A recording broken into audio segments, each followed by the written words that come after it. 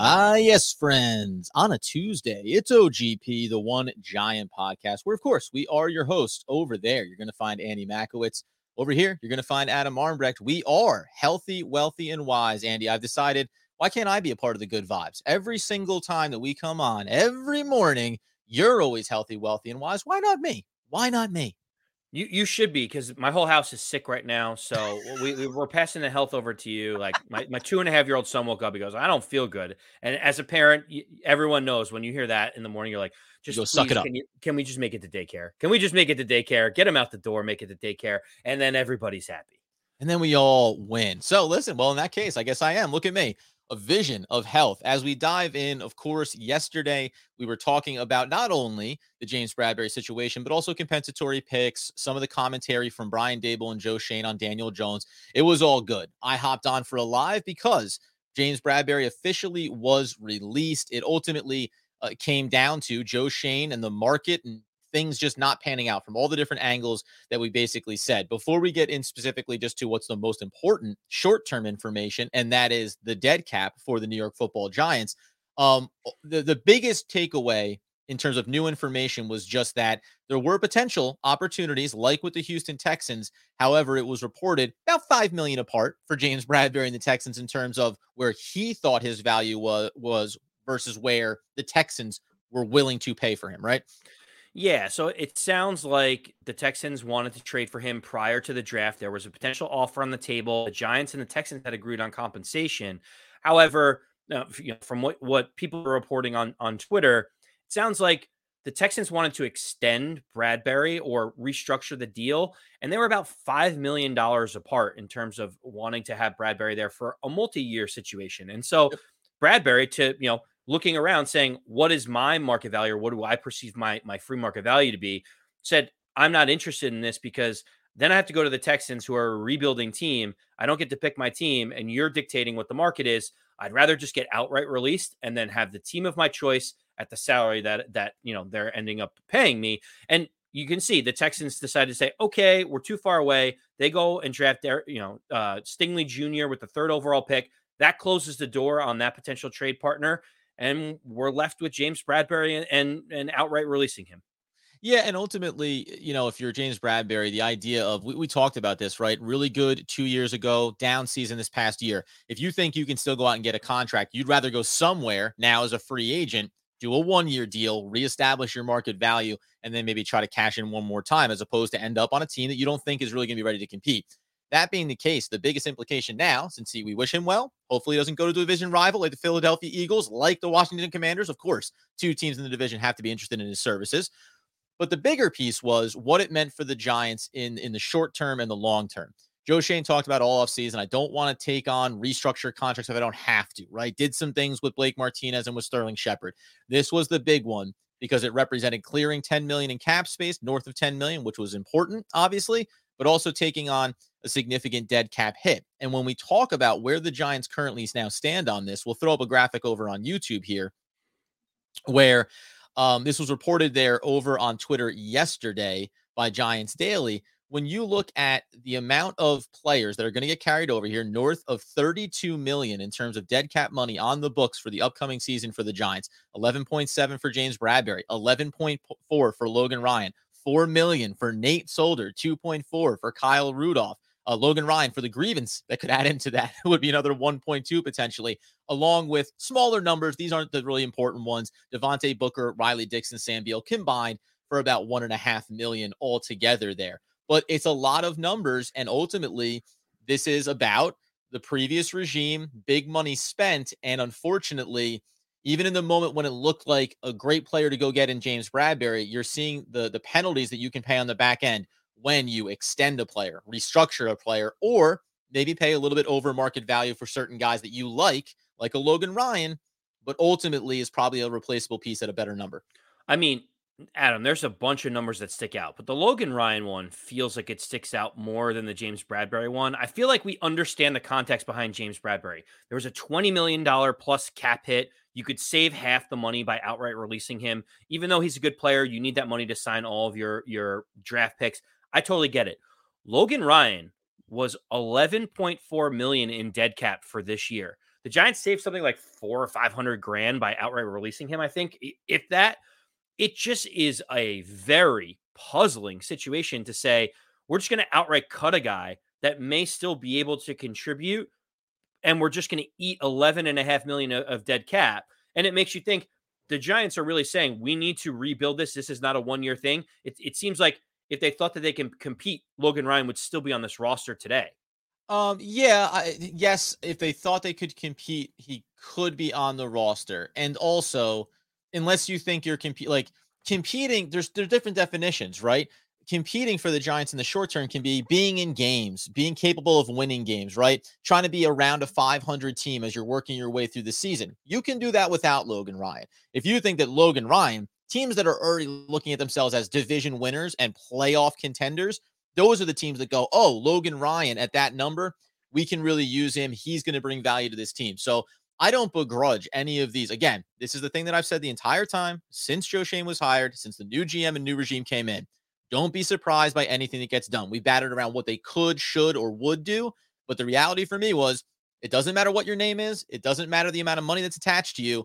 You are not an automatic based on what normally would be for a previous regime factors that would keep you around, right? If this was still Dave Gettleman, Bradbury's still here. Logan Ryan is still here, right? All of these things would look a lot different. But a new regime just says, I know we're already in a hole. So does it matter if I dig a foot deeper when I'm 30 yards down? No. And then, by the way, that means that I get myself almost back to the surface immediately next offseason. Yeah, the one note I'll say about Logan Ryan, and think about this. Think about how much confidence Dave Gettleman had that Logan Ryan was going to be like his starting safety this upcoming season if he was here. Like the way his contract was structured, like 11.5 million in guaranteed money that would go away with only 400 in cap savings. That's how confident Dave Gettleman was. And it just shows in a seismic shift in the strategy behind Joe Schoen and what Wink Martindale's defense may need, and ultimately where we want to spend the money for Brian Daboll and Mike Kafka's offense. Oh, yeah, 100%, right? And we know Daniel Jones is on this team. What a great transition from Andy Makowitz. Pro's pro. He is on this roster. And so one of the things that Andy and I bat around is Daniel Jones. What's the long-term future? Listen, as we said with a lot of guys, once you're on the roster, once you're on the team, I'm rooting for you. So as we get towards this year and we get towards rookie mini camp and into training camp, I'm rooting for Daniel Jones to be successful because that means that the Giants are successful. And when we think about what Mike Kafka and Brian Daboll are going to bring to the table, you're obviously looking at the Buffalo Bills and you're looking at the Kansas City Chiefs. And there's some pretty clear, I think, comps from each roster that we can look into this wide receiving room and then even into the backfield and start to set some expectations around what we want to see happen. The first interesting thing for me was, and we'll tie this into what it means for Daniel Jones and how they can use him effectively. But both teams in Kansas City and in Buffalo want to work the intermediate, work the underneath stuff, and then also go for those big hits. We know when you go out and get a player like Stefon Diggs, that's what you're looking to accomplish. When you have a speedster like Tyreek Hill, that's what you're trying to accomplish. The interesting thing is, in Kansas City, they work, as we were talking about this pre-show, high to low. They want to blow the top off you early and then open everything up underneath so that they can just pick their spots, create some spacing that we'll get into here in a second. Whereas for Buffalo, they reverse that engineering and they say, let's set the table low. Let's set it underneath with some of those quick releases, get it out of Josh Allen's hands in a hurry, and then look to set up those big opportunities down the field. When you hear those two versions of an offensive concept, what's your preference for Daniel Jones? Because we'll get into these players here and who can be successful and why they can be successful, actually, I think, and why I'm getting pretty confident in what this offense can do. But what would your preference be, right? Do you want to nibble around the edges and then look for the big bite? Or do you want that explosive play right out the gate? Try to hit the home run, knowing how much it can pull back that defense away from the line of scrimmage and set up things for both the passing and running game. So great question, because they do have different philosophies, even though they're both explosive offenses. For me, I would prefer Brian Daboll's system for Daniel Jones of short opening up the long. And the reason why is has a lot to do with our man, Daniel Jones. And the idea of Daniel Jones's comp is, let's not say he's either Patrick Mahomes or Josh Allen. That would be very foolish. If you ask me, Daniel Jones, right? He's just Daniel Jones. He is his own man. Just if I were to ask you, the best version of Daniel Jones looks most like whom out of Patrick Mahomes and Josh Allen, I would venture to say that it is more Josh Allen than it is Patrick Mahomes. I mean, let me get your quick thoughts on that. Yeah, that's, you know what? Here's the only reason why it's interesting is because and again, understand the context we're putting this in. We're comparing two systems. We're not comparing Daniel Jones to Patrick Mahomes or Josh Allen in this moment, specifically. But what's interesting about it is the thing that I think Patrick Mahomes does less of, and what Josh Allen does more of, is use his legs, right? Be physical as a runner. The thing that I don't think Daniel Jones can do a ton of based on health and the recent sample size we got from him is be a physical runner. So I might actually look at it a little bit more. Can Daniel Jones be slightly more mobile in and around the pocket and rolling out and getting on the run and trying to get that ball downfield, doing something that we haven't seen yet, flick of the wrist kind of throws? But I think conceptually, his running will be more selective, like a Patrick Mahomes, as opposed to Josh Allen, who very much uses it as a part of his arsenal. Yeah, so that's a great explanation, Adam, because there is a very stark difference. Patrick Mahomes is very athletic. Let's not get anything twisted here. Josh Allen is extremely athletic as well. They use their athleticism, to your point, in two different ways. Patrick Mahomes and the way that the offense under Mike Kafka, Eric Bieniemy, Andy Reid, that whole entire system that they have there, is they like to take the top off, as you explained, and go deep. And what that does for Patrick Mahomes is it allows him that secondary run where all the players have stretched the field. Nothing is open. The secondary safety cornerback has vacated a portion of the field, and he goes and takes the space that's available to him and scampers out of bounds. I don't believe that the Giants necessarily are taking the top off of anyone yet. I don't know if the offensive line has improved enough to allow that scheme to work yet, which is why I think more the Josh Allen type of scheme fits Daniel Jones a little bit better. I do think Daniel Jones actually has better top line speed than Josh Allen. Small little side note, but I do think that what they do in Buffalo are designed runs that are in the scheme, which with a lot of pre-snap motion, which we'll get into in a minute. Yep. And you pick and choose your places to get 5 yards, to get 7 yards, to let Daniel Jones's athleticism show through while taking some of those short and intermediate routes that we talked about before. And all of that pre-snap motion, which we'll go into, ends up opening up the top of the field where hopefully a guy like Kadarius Toney or Kenny Golladay can high point a ball later on. Yeah, it's interesting, man. Because, and again, like, neither one of these are going to be a bad strategy, and ultimately the Giants will probably do a blend of these things, right? Bring in some different concepts. But I go on the Kansas City side of it. Like, again, these design runs, in theory, they can work, but it's weird because you mentioned the offensive line, right? Are they there yet to give enough time for those deep routes to really develop early on as you're trying to work the passing game? That it's a fair point. The other side of it is, though, these design runs. Well, if you don't think that the offensive line is quite there yet, then what happens when it's not quite there yet to set up the block so Daniel Jones doesn't get absolutely blown up on the edge, trying to maybe do the designed rollout, scoot for 5 or 6, right? Slide down, get us in a better second and short, right? A third and short, whatever it may be. So do I think all these things can be possible? Yes. But I'm very curious because let's start to dip our toe into these waters when we talk about how these players can get utilized. Kadarius Toney, to me, is the Tyreek Hill. Like, he is going to be the Tyreek Hill of this offense. He can line up in every single spot on the field, including the backfield. He has the speed to burn players. He has the short area quickness and burst and agility and those jukes, right? The things when we talked about Robinson being drafted saying different, both good, different types of good, right? I look at Kadarius Toney as being the guy, and I pulled up some stats here. As the evolution of Andy Reid's offense developed, so too did the usage of Tyreek Hill. I look at Kadarius Toney as being, when we walk up to that line of scrimmage, and you can get into the pre-snap motion here a bit, but we're going to take him, pull him into the slot, and guess what? He's going.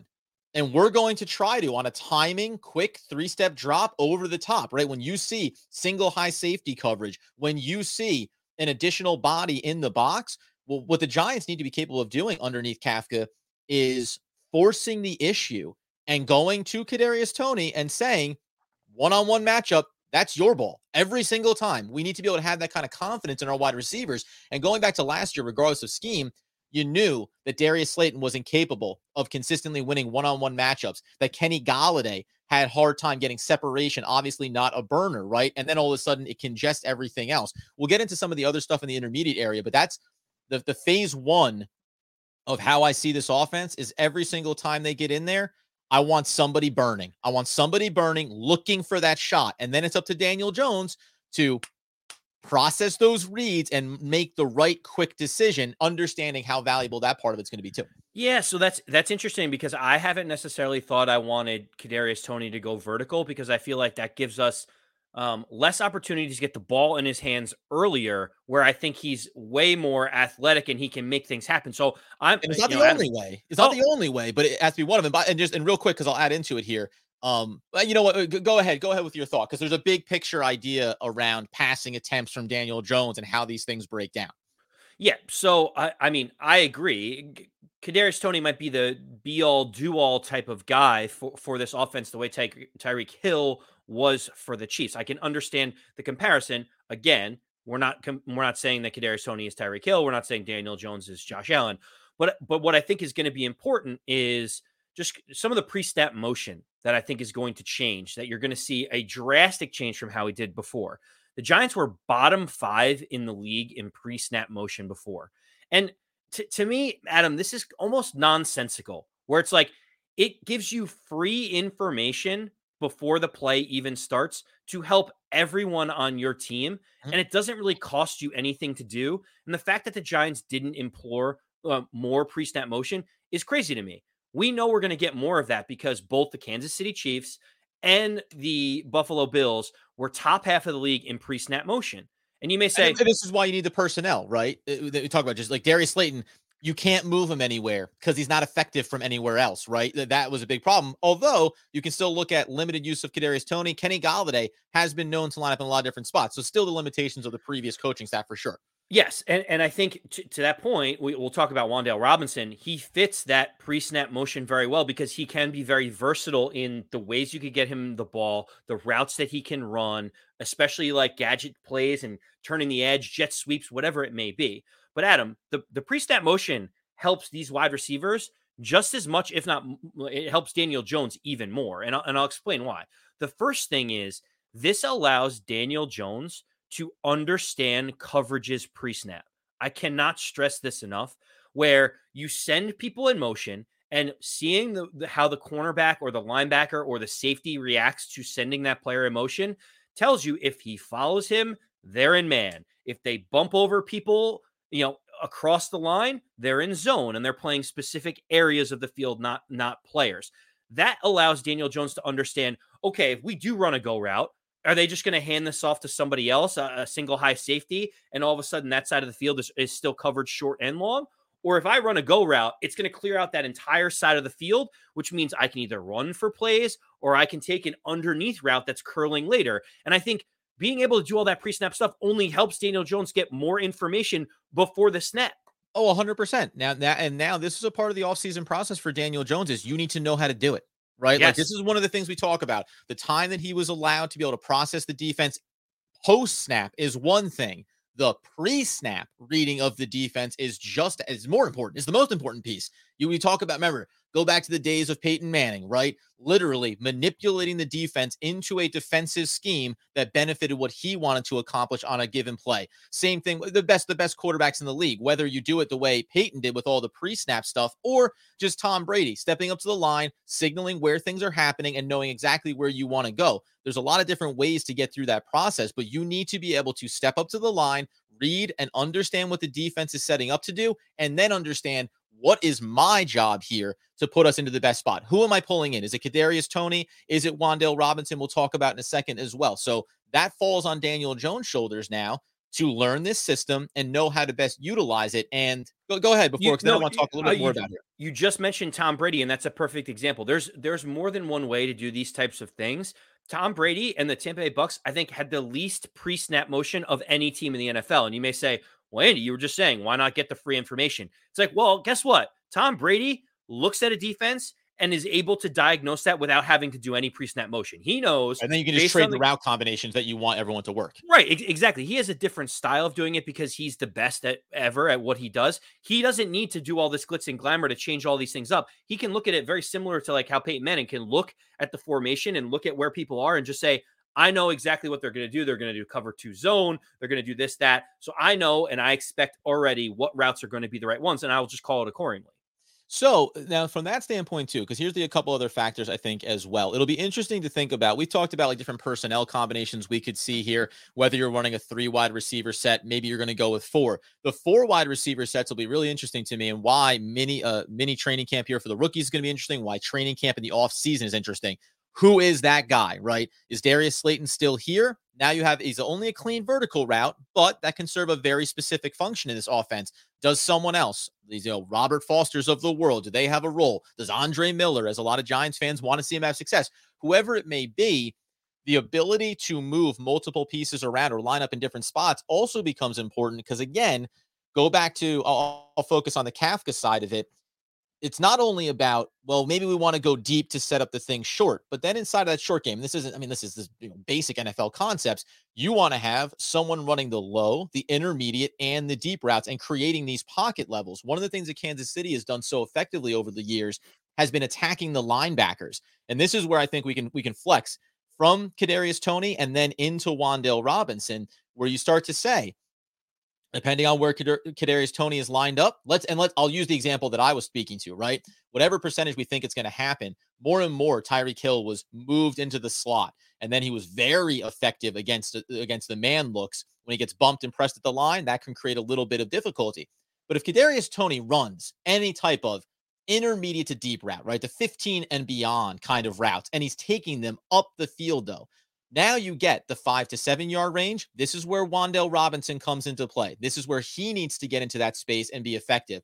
And then you can look to aging superstar Kenny Golladay, right? His job is going to be, buddy, you got to feast. You have to feast on the 7 to 15 yard range. That has to be your money space there, because if it's not going to be Kadarius Toney pulling the back end of the defense away from the line of scrimmage, and then Wan'Dale Robinson begging linebackers to step up closer to the line, all that little space in between. We know what they have at tight end. This is where I think Kenny Golladay, big body, big frame, not a burner, be a good route runner, be crisp, be reliable for Daniel Jones, and you can start to be the chain mover inside of this offense when you talk about some of these more dynamic pieces that are going to be around you. Yeah, I was going to ask you. I mean, you were alluding to it, and maybe you were kind of saying it, but do you think that Kenny Golladay maybe in some motion comes into the slot a little bit and plays a little bit more like Travis Kelce, where he's looking for seam routes on the inside? He's going to try to pick up 7 to 10 yards because Travis Kelce was the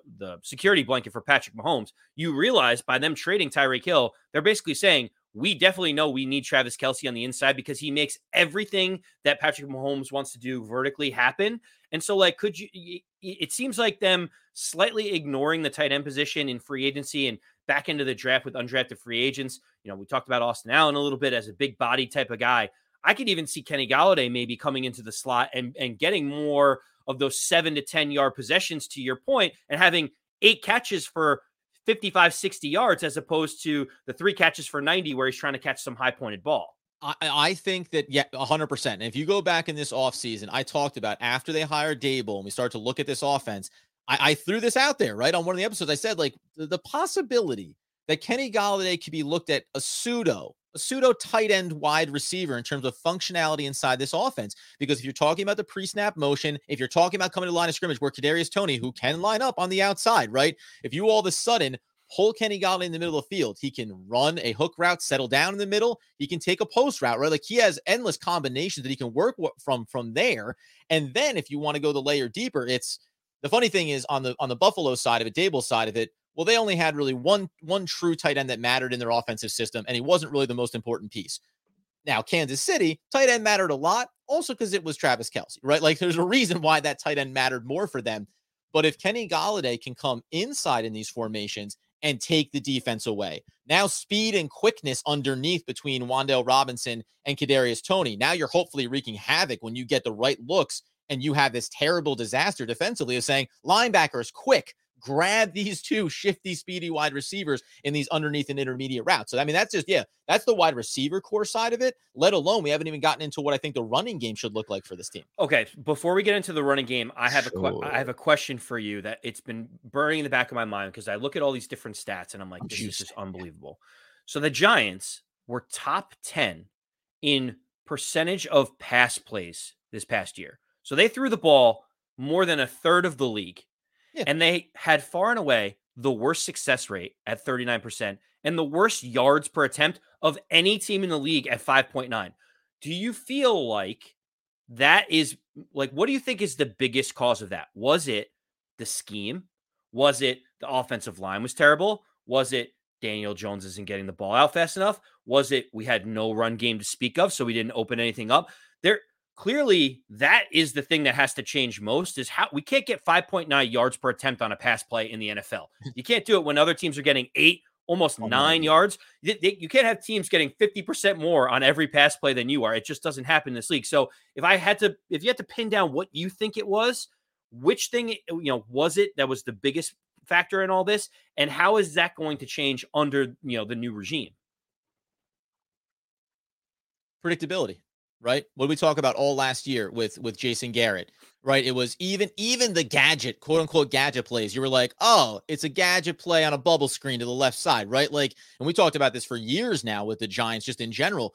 They don't look like they have innovated with the modern NFL. That's the difference here. And and Daboll brings his own element to it, which I really enjoy. But again, I think when we think about Kansas City, that's the team that you just think about, man, when they have these weapons in place, all of a sudden they are dynamic in so many different versions of it. So yeah, the short routes are great and the quick release from Daniel Jones is great, but not if the defense is kind of playing a bubble zone look and just saying like, yeah, whip it out there for 5 yards. We have 4 bodies to go get Sterling Shepard, right? Listen, we love Sterling Shepard. He clearly has injury concerns over the course of his career, but you know what helps compound injury concerns is when you're getting your butt kicked so consistently, right? In the very brief time we saw him last year, it was, hey man, this guy's ready. He looks dynamic. He looks quick. He's getting open. But when multiple bodies are beating him down after down after down, the wear and tear of that. And by the way, we talked about this with Justin Pennick too, right? It was, so you're beating up your players a little bit. And then if every drive you need, listen, long drives are great, right? Sustained drives are awesome. But if you have to show off 15 to 20 of your best plays over the first 2 drives of a game, where are you by the time the second half comes around, right? I don't anticipate that being the case at all when it comes to Kafka and Daboll.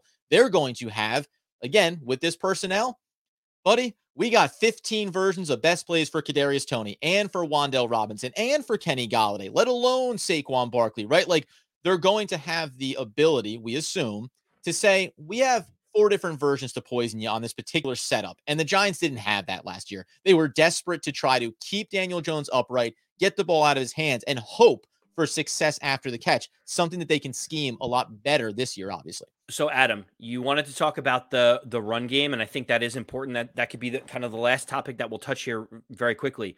What I find fascinating is the Giants were a terrible team last year that threw the ball quite a bit, whereas both Kansas City and Buffalo were really great teams that struggled to run the ball. Their run percentage was bottom half in the league. Kansas City was bottom 5 in run percentage. They're basically like, we don't have a run game. Let's just give it to Mahomes and he'll figure out everything that's going to happen. I'm curious to think, is that a philosophical thing between Daboll and Reed and Kafka in terms of not utilizing the running game and then it just kind of is there and goes by the wayside? Or do you think that they had personnel challenges that maybe the Giants don't necessarily have with Saquon Barkley?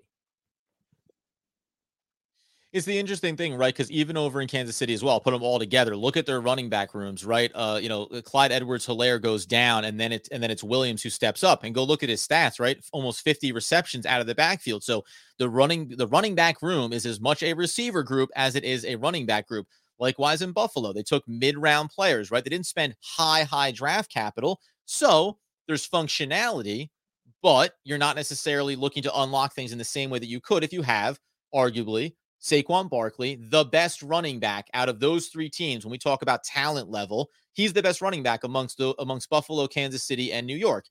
Do I think that it opens up the opportunity to make him as much of a focal point and more so than you saw in these other 2 systems? Yes, because he's more dynamic, right?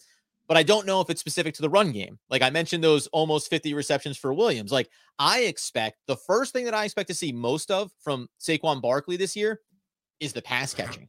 I expect back to rookie campaign, 90 plus receptions, right? Like, I think that that's where his feast is going to start. And then the home run hitting in the run game is what you're looking for him. It's also why you have Matt Breida, another pass catching back out of the backfield, right? So the combination of those players and those skill sets, let alone Corbin, who I think can be in the backfield doing some of that stuff. That's the real opportunity here for the Giants to have dynamic success. And it's all predicated on what happens up front. And again, it's predicated on Daniel Jones. When he walks up to that line and it's all set up for a big passing play opportunity, but he reads the defense and he goes, you know what? Draw play to Saquon Barkley, right up the gut. Watch him get through on a weak linebacking set there. Or quick swing pass out of the backfield, right? Daniel Jones is going to have all the tools and all of the information underneath Kafka and Dable. It's his choice, his mental makeup from a football standpoint that is going to dictate the level of success that he can have. Understanding it's not perfect. The offensive line isn't totally solved, but your bookends are there. It's the best offensive line you're going to have your entire career so far. You need to be able to utilize all of these weapons. And we're going to keep fleshing this out as we work our way through this offseason. But at the end of the day, Adam, to what you just said, at the end of the day, picture this. Week 1, a revamped offensive line. We have a 3 wide receiver set, Saquon Barkley in the backfield. The Giants pre-snap motion, and they send Barkley out next to the wide receivers. And all of a sudden, you have a combination of Kenny Golladay on one side, Wan'Dale Robinson, Kadarius Toney, and Saquon Barkley on the other, giving pre-snap motion to defenses. That has to be scary to figure out where the ball goes, because if you're a half a second behind any of those players, they can burn you for a touchdown. And that's what makes me excited about getting more creative and giving more pre-snap motion, because the empty backfield, especially with an athletic quarterback like Daniel Jones, is going to be in play for this offense under Dable or Kafka, however they want to run it. Yeah, listen, I'll harken back to it. We all know the memory. Odell Beckham Jr. down the sideline to Saquon Barkley for the big touchdown pass, right? Like you mentioned Barkley coming out of the backfield. What if it's a end around, little flip pass to Kadarius Toney, who then hooks up with Saquon Barkley right across the flat, down the sideline, etc. Again, dynamic playmakers. Like this is why you should be optimistic around this offense and what it's capable of doing. And again, confirmation. We said this last episode. We're going to say this all off season. We want to be confident and believe in Daniel Jones. He needs to show it over the course of this offseason that he can accomplish what's needed of him inside this system, because that's the engine. It's all going to be Daniel Jones under center, out of the shotgun, reading these defenses and using, we just laid it out, man. We didn't even really get into as much Wan'Dale Robinson as possible. We'll come back in next week and talk about volume from Daniel Jones and what it can look like in terms of dispersing his pass attempts across this offensive system. We're going to come back in. We're going to talk about the defensive side underneath Wink Martindale. A lot more questions, I think, on that side of the ball right now, at least coming into the season. But it'll be really fun to break that down as well. You get us over on YouTube. You follow the podcast wherever you get those needs fulfilled. You remember that we'll be in Thursday night doing the live schedule release coverage with Pessimistic Mike. That's going to be a good one. And minicamp, of course, kicking off on Friday. Until then, though, friends, as Andy Makowitz would want, need, and nay, demand the people know. As always, let's go Big Blue.